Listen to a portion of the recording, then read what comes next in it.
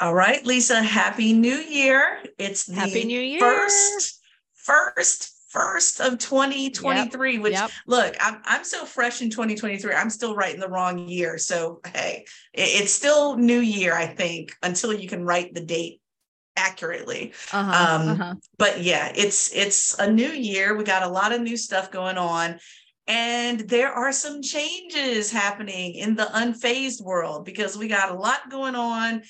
I think some of the changes will be bittersweet, but exciting for our listeners. So, yeah, we got a lot going on here, Lisa.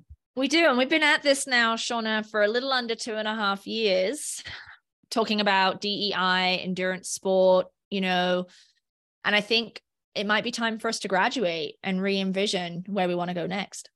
All right, let's talk about it. I'm Dr. Shauna Payne Gold, and I go by she, her pronouns. And I'm Dr. Lisa Ingerfield, and I go by she, hers. Welcome to Unfazed, a podcast to disrupt your normal and challenge your brain to go the distance.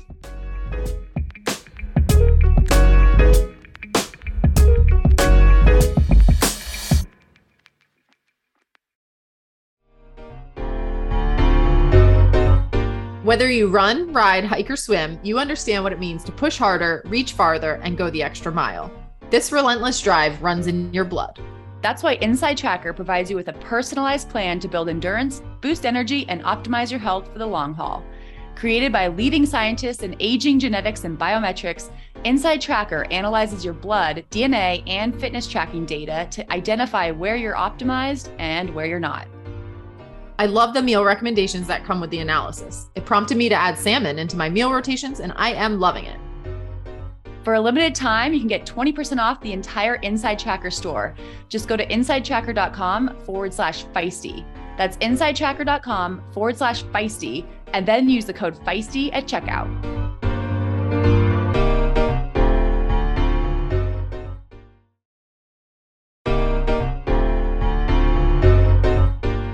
Whether you're competing in a triathlon or swimming to challenge yourself, Orca has fit-for-purpose swimwear designed to meet your needs. Innovation has always been part of Orca's DNA, and when it came to the development of their new triathlon wetsuits, a wide range of skill levels and different types of triathletes were taken into account. Whether you're looking for maximum flexibility, maximum buoyancy, or somewhere in between, Orca wetsuits are designed to help you achieve better performance in the water. It is performance made simple. For 15% off all items at orca.com, use the code IRONWOMEN15.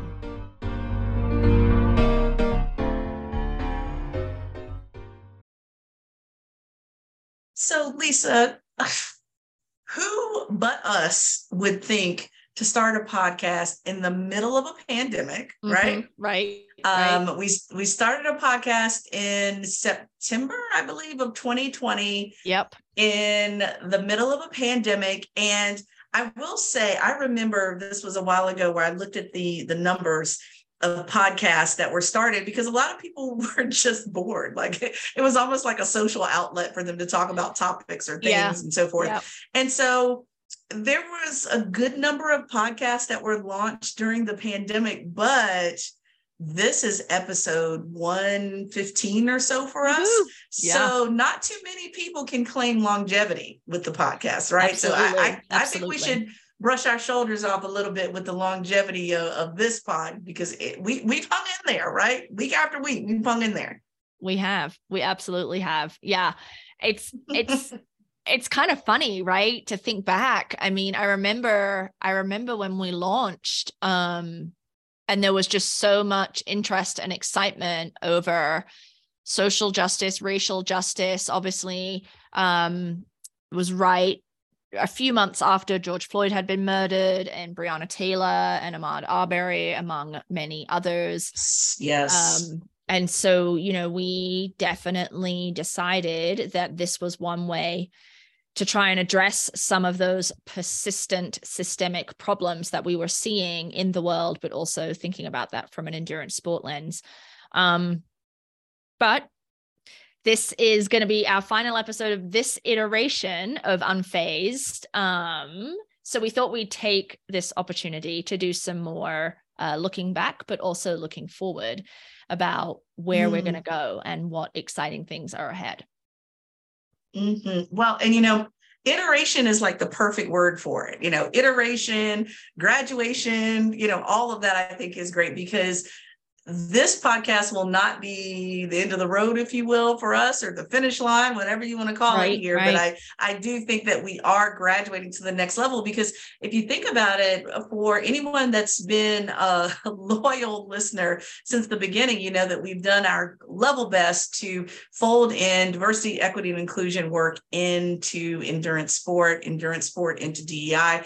And there was some excitement around that, but we also know that when it comes to a pandemic, a lot of stuff was shut down for a while. There were folks that didn't race for, a year or more. Right. I remember, my friends, participating in their first half marathons, sprint triathlons after a couple of years of being on hiatus. And so, I think what's interesting now is that we have an opportunity to go more broadly, because I think there's nothing that can erase the fact that our roots are in endurance sport. We met through endurance sport. We met because of endurance sport. Then, how does that branch out into, wait a minute, we've got a lot of stuff in common that goes well beyond endurance sport. That is, one anchor of many, but there are very few people that I get to, other than my clients, regularly flesh out what in the world is going on when it comes to systems and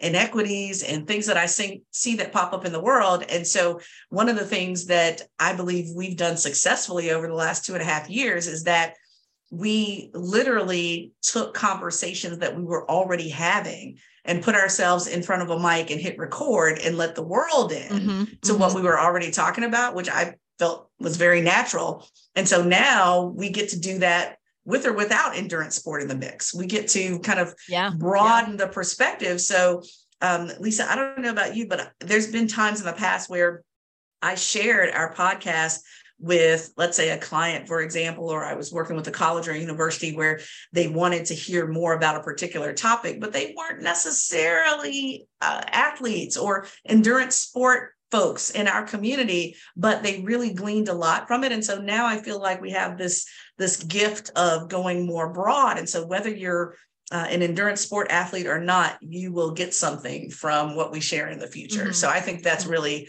critical without overlooking or ignoring our roots, you and I both. Yeah, I agree. And I've always felt that everything we've talked about has been broadly applicable, right? And we have been doing the work of kind of bringing it down to the ground in endurance sport. And I think some of the desire or hope is that we have equipped our listeners with some of the tools and skills to be able to do that themselves, to be able to see something in the world that doesn't feel right, doesn't look right, and say, how might that manifest in endurance sport? And that is true across all disciplines, right? But in sport, we just don't do a really good job of thinking about that. And, there's a lot more I think we can do. And one of the things that I'm hoping as we shift or transition is that we are both able to keep our foot on the gas pedal.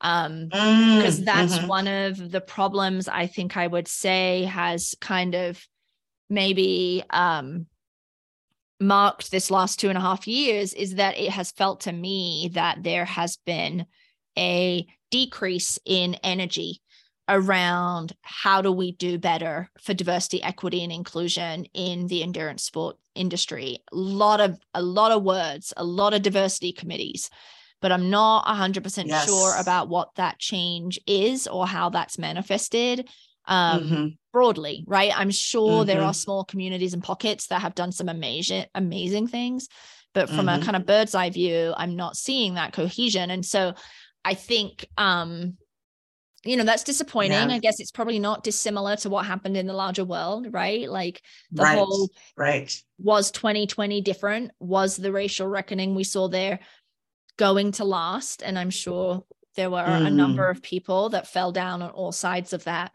argument. That's right. But there's still so much to do, right?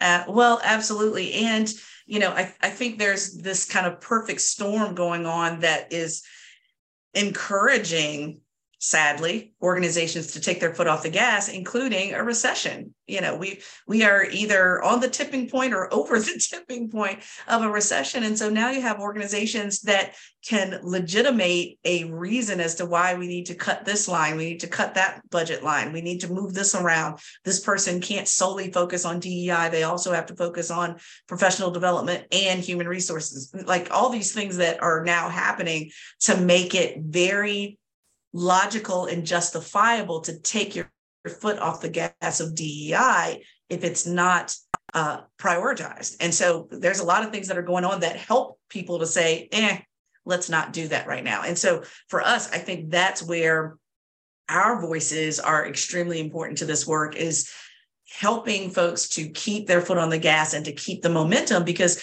Lisa, we've talked about this many times before, that 2020, and there's even articles that have spoken to this. 2020 obviously was a peculiar year because the pandemic required the entire world to stay a bit more still than usual, which meant they were a captive audience for things that were already going on in the world, including the numerous George Floyds that happened before a George Floyd, the numerous, absolutely.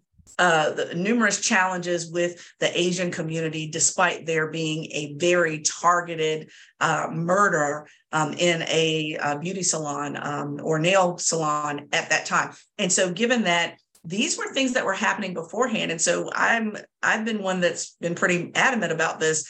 Yes, a lot happened in 2020, and I'm not taking anything away from that, but people like myself, Lisa, and other people that we respect in the DEI practitioner space have been doing this work for decades. And so it just happened to be that the whole world was now focusing on the inequities and the hatred and the violence that we've been working with for decades. And so now it's like, okay, how do we continue to keep that momentum going? Because it's very similar, Lisa, to what I experienced when I was working at College Park, and we had the very senseless hate crime murder against Lieutenant Collins by a white supremacist, maybe 500 feet from my office, is that when those types of issues occur, they have been constantly occurring, but have you been paying attention? And as they happen, who is keeping their foot on the gas because we are hurt and saddened and frustrated by it, but sadly never surprised by it. And so, when it keeps happening, the people that don't put their feet on the gas are the ones that feign being surprised. And so I feel like our podcast has helped people to keep some semblance of momentum. And so that's what I want to keep going here too as well. But that's kind of my thought pre, during, post 2020. It's just a peculiar year, very peculiar. Yeah, it wasn't. And I think, a lot of what perhaps 2020 did was create the intellectual space, particularly for white people, to actually think about the lived reality of folks of color broadly, but in particular Black men in the United States as it connects to police violence against them. But so there may have been a mindset shift, right?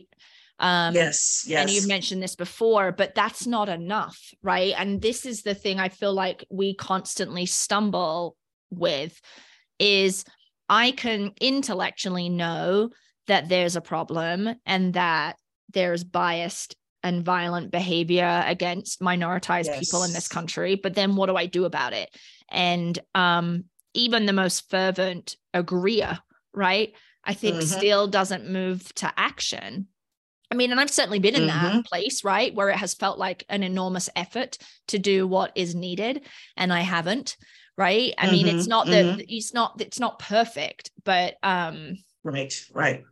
That's where I feel endurance sport still has some struggles, but it isn't just endurance sport, right? It's more than that. Yeah, absolutely. Well, and you're bringing up a good point, because I was looking at something the other day that, as a reminder, the word allyship was word of the year in dictionary.com in 2021, right? So on the heels of everything that happened in 2020 around the world, not just in the US, there was extreme violence against people of color, men of color in particular, all over the world. And so we had the attention of the world when it comes to thinking about allyship. And what's sad, to your point, Lisa, is that the assumption that allyship is simply disagreeing with hatred, disagreeing with exclusion, disagreeing with violence. Well, your disagreement, but still being a bystander, does not cure the harm, the hatred, the inequities that are still happening. And so you can staunchly disagree, but if none of your actions are following suit, then to me, it's your silence makes you complicit. There is no such thing as a passive anti-racist. There's no such thing as none of that. And so given that, where does the action piece come in? And so I think in 2020, people were still enough to at least know what they should be taking action on. But now it's like, how do you maintain, it's like running. How do you maintain your pace? How do you maintain your momentum in such a way that you're still moving forward rather than thinking about what your pace should be or looking down at your watch and like, what am I supposed to be doing here? Instead, moving that forward. And so, I feel, Lisa, that this podcast has been kind of our protest, our social justice initiative, our being sure to keep this at the forefront of folks' minds, especially those of us that carry particular privileges that allow us to forget or allow it to slip off the priority list. I think that's something that we've done relatively consistently. Yeah, I guess as long as people keep listening to us, right? Week after week, hearing our voices in their ears. Exactly. I forget exactly what you said specifically in the last 2 minutes that made me think of this, but I just finished reading Ta-Nehisi Coates' The Water Dancer, which is his first novel, I believe. And there's a piece in it, because white people are featured in the novel both as slave holders but also as people who are assisting with the Underground Railroad. And there's an element in there about the motivation for the white people who are participating in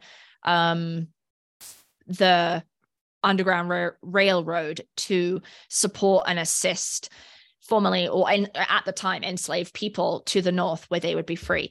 And the motivation, as the author kind of articulates it, again, it's a novel, but I just thought it was really poignant around that it was more about the stain of slavery on whiteness and on white people rather than understanding that enslaved people are people and they're humans.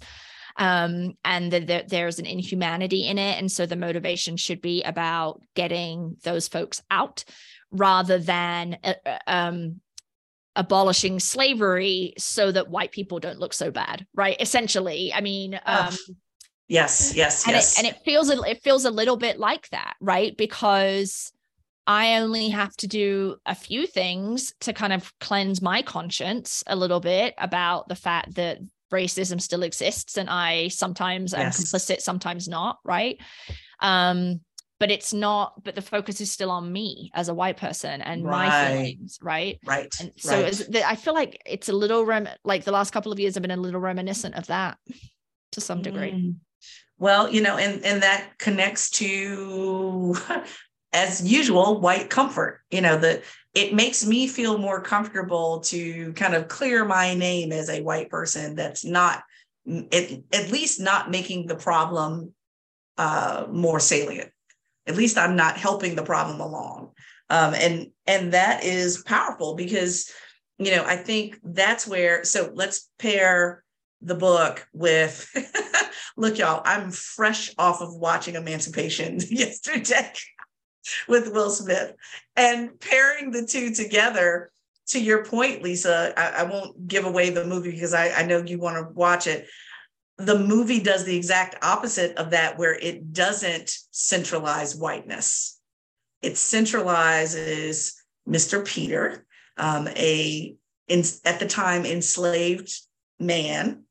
And I say, I even hesitated to say man right there, just as I was saying it, because parts of the movie talk about or parts of the movie, characters who were enslaved continue to declare themselves, I'm a human being, I'm a man, I'm not a boy, I'm not your chattel, I'm not your property, I'm a man. And so given that, it decentralizes whiteness. And even in the cinematography, Will Smith talks about, this won't give anything away, but in the cinematography, Will Smith talks specifically about literally trying to take the colors out of the Confederate flag, to disempower the Confederate flag, because it wasn't about that story. It was about the story of enslaved Black people. And so, given that, it's like, who are we making uncomfortable? I think about this often when it comes to discomfort, and even people that have listened to our podcast for 2.5 years. I remember someone coming up to me, this was back in November, saying, every time I listen to the podcast, I think I'm on the right track until one of you says something that makes me uncomfortable. And I'm like, yes, that's exactly the point. We all should be uncomfortable at some point, because the work of inclusion, the work of equity has to make those who are comfortable uncomfortable to get us closer to the goal. And so, who's being made uncomfortable? Because people that have been excluded, historically disenfranchised, et cetera, have lived entire lives of discomfort. And so how do we do that as privileged people to be uncomfortable in order for all of us to get to that place? I think this podcast shakes things up a bit. And I think, it's interesting how to re-envision the podcast in such a way that we make discomfort more regular in every area, not just endurance sport, but every area. Yeah. I mean, no one likes to be uncomfortable, right? Whatever the situation, whether that's like moving to a different city, like, and not knowing anyone, that creates discomfort. But unless you are willing to put yourself in those situations, then, I think that you prevent a lot of learning and growth. And I have certainly shied away from difficult and uncomfortable situations about DEI and about other random things, right? And I think that is a loss for me, certainly. But I think one of the things I've loved about doing this podcast with you, Shauna, is that I think we both said to each other right at the beginning, because we knew, and we build the plane as we fly. It's unscripted. We just find an issue and then we talk about it. And so inevitably we make mistakes. We trip up over our words. We can't think of a word that we want to say, right? Right. Was that we both exchanged text messages about the fact that, we were likely going to make mistakes. And so we needed to have grace with each other, because that was kind of the whole point, right? Is that we're trying to go into the fray. Yes. Mostly unafraid to have these conversations, to demonstrate these conversations can be had, right? That these cross-racial, difficult conversations can be had when there are so few places right now in the current political and social climate in the US where that type of conversation is encouraged. Yes. And encouraged without cancellation. That's, to me, I think that's like one of the key points of these conversations, is that, that to me, and I think I've talked about it on the podcast before, but that to me is what grieves me so much about whatever cancel culture was meant to do, is that when an individual cancels another individual because of a misstep, where do we cut ourselves off from learning and growth? Right now, there's some people, I'm not saying that I'm anti-cutting folk off. I am very pro cutting people off, especially when we get into energy vampires. We've talked about that. But if it's clear that the person is still interested in learning something new, growing, open with their mindset, open with learning, but yet we're so quick to cut them off because of a mistake, I dare you, anybody that hasn't made a mistake, that means they haven't done anything. And that inherently is a mistake. So mistakes are part of this process. And so when it comes to cancel culture, I think this podcast has demonstrated how not to cancel people for making mistakes, not canceling Shauna for using ableist language, or not canceling whomever for the mistakes that we've had on this podcast, where we corrected ourselves or helped to correct each other to think differently about certain language and terms and so forth. that to me is where I feel like the real growth happens. We don't give each other enough space to make mistakes and then course correct. It's just cancel it. Never mind. Don't want to be in relationship with you. Don't want to be in conversation with you. Moving on. That should, it's necessary, but I don't think it should be the norm, which is why we don't get anywhere with certain conversations or certain knowledge.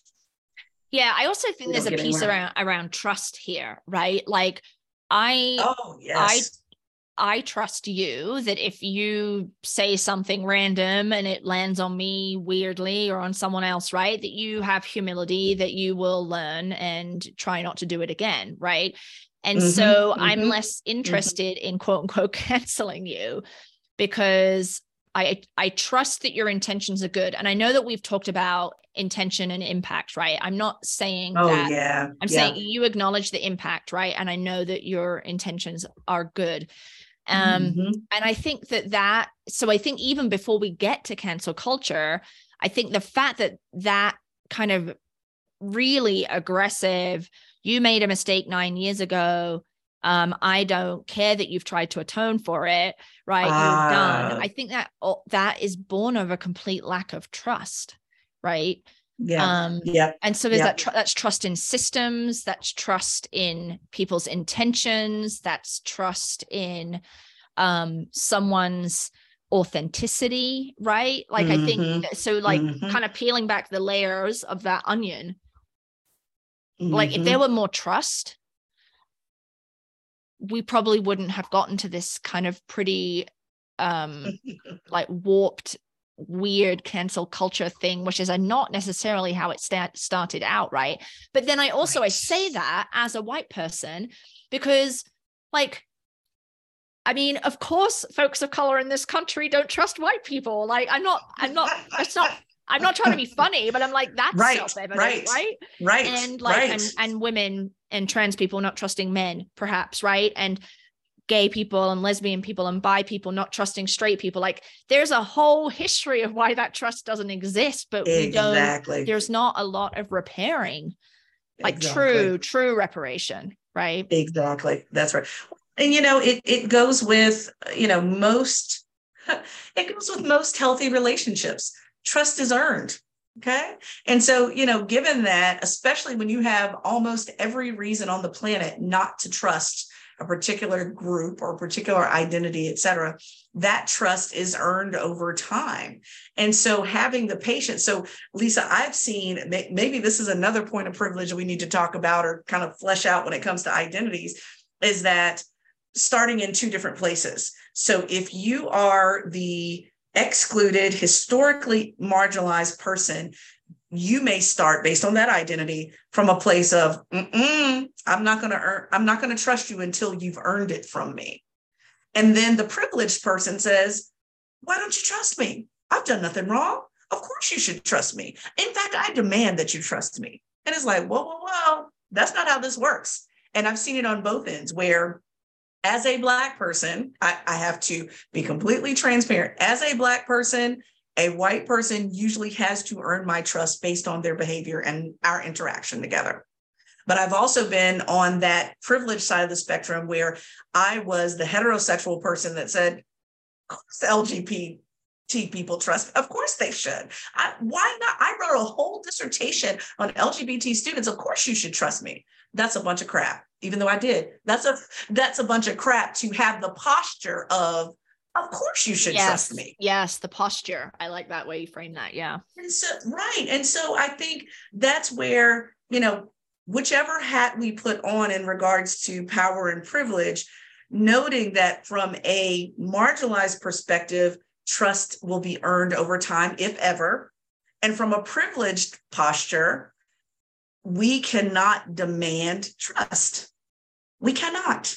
Now, if we are fortunate enough to earn it, I'm grateful.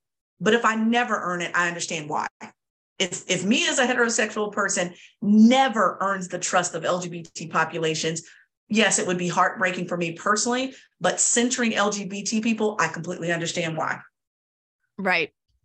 Right. And that last point you make, I think, again, kind of goes back to the narrative in The Water Dancer, right? Around that it hurts you if that were the outcome, right? So it hurts white people if slavery exists or if racism still exists, right? Because it makes you feel bad. So to your point, yeah, you're centering the marginalized group by just accepting that that's the reality.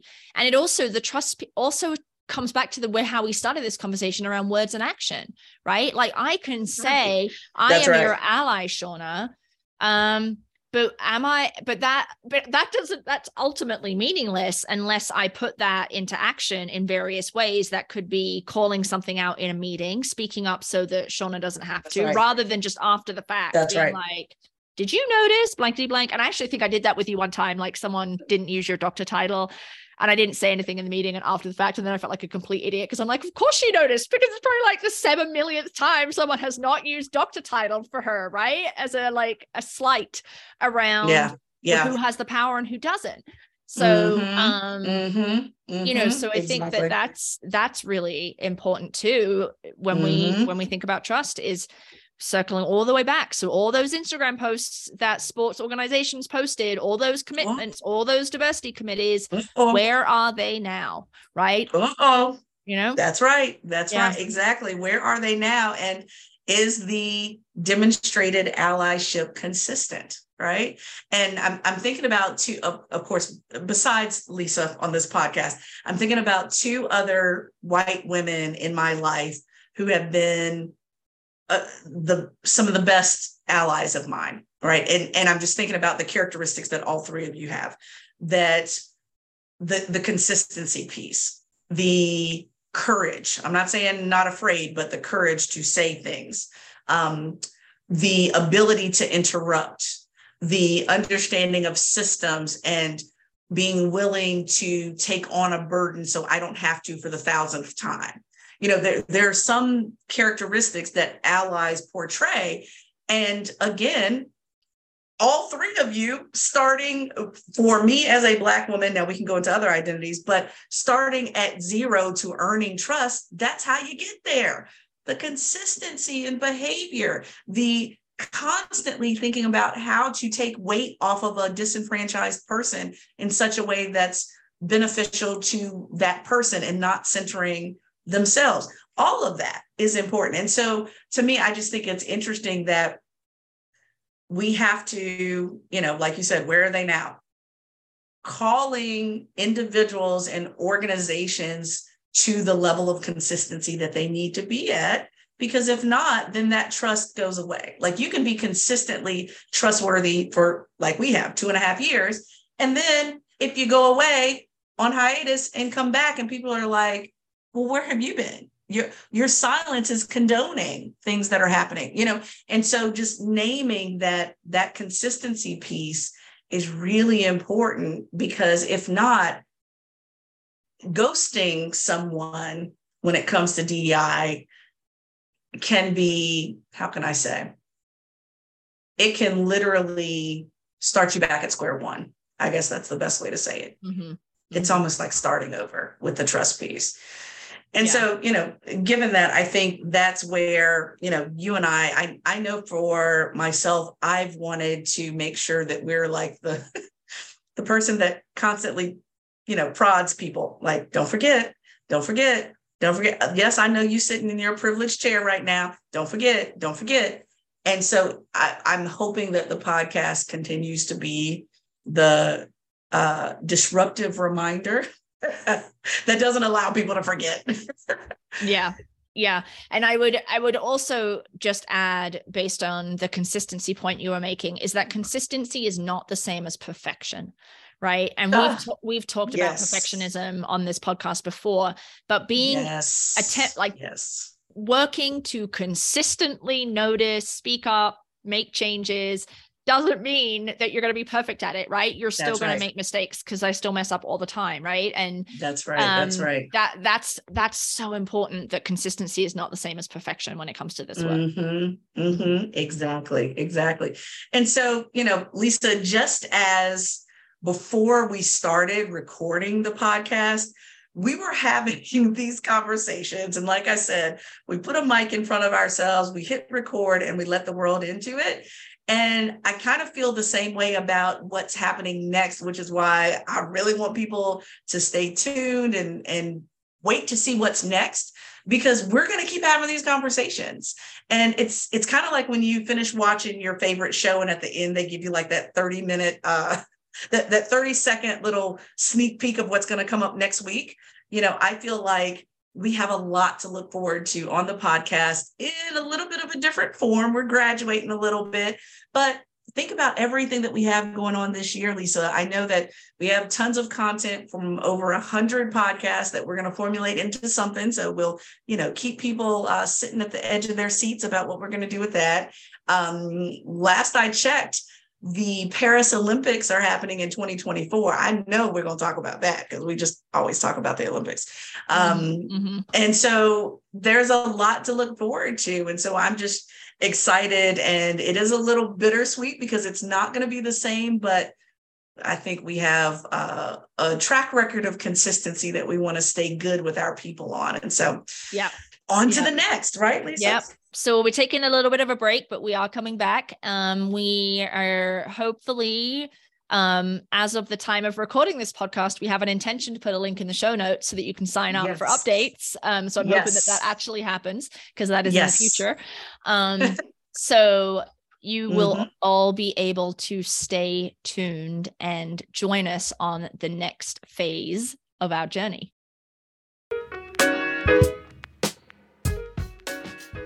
Unfazed, a podcast produced by Feisty Media and supported by the Outspoken Summit. Edited and produced by the fabulous Millie Perry.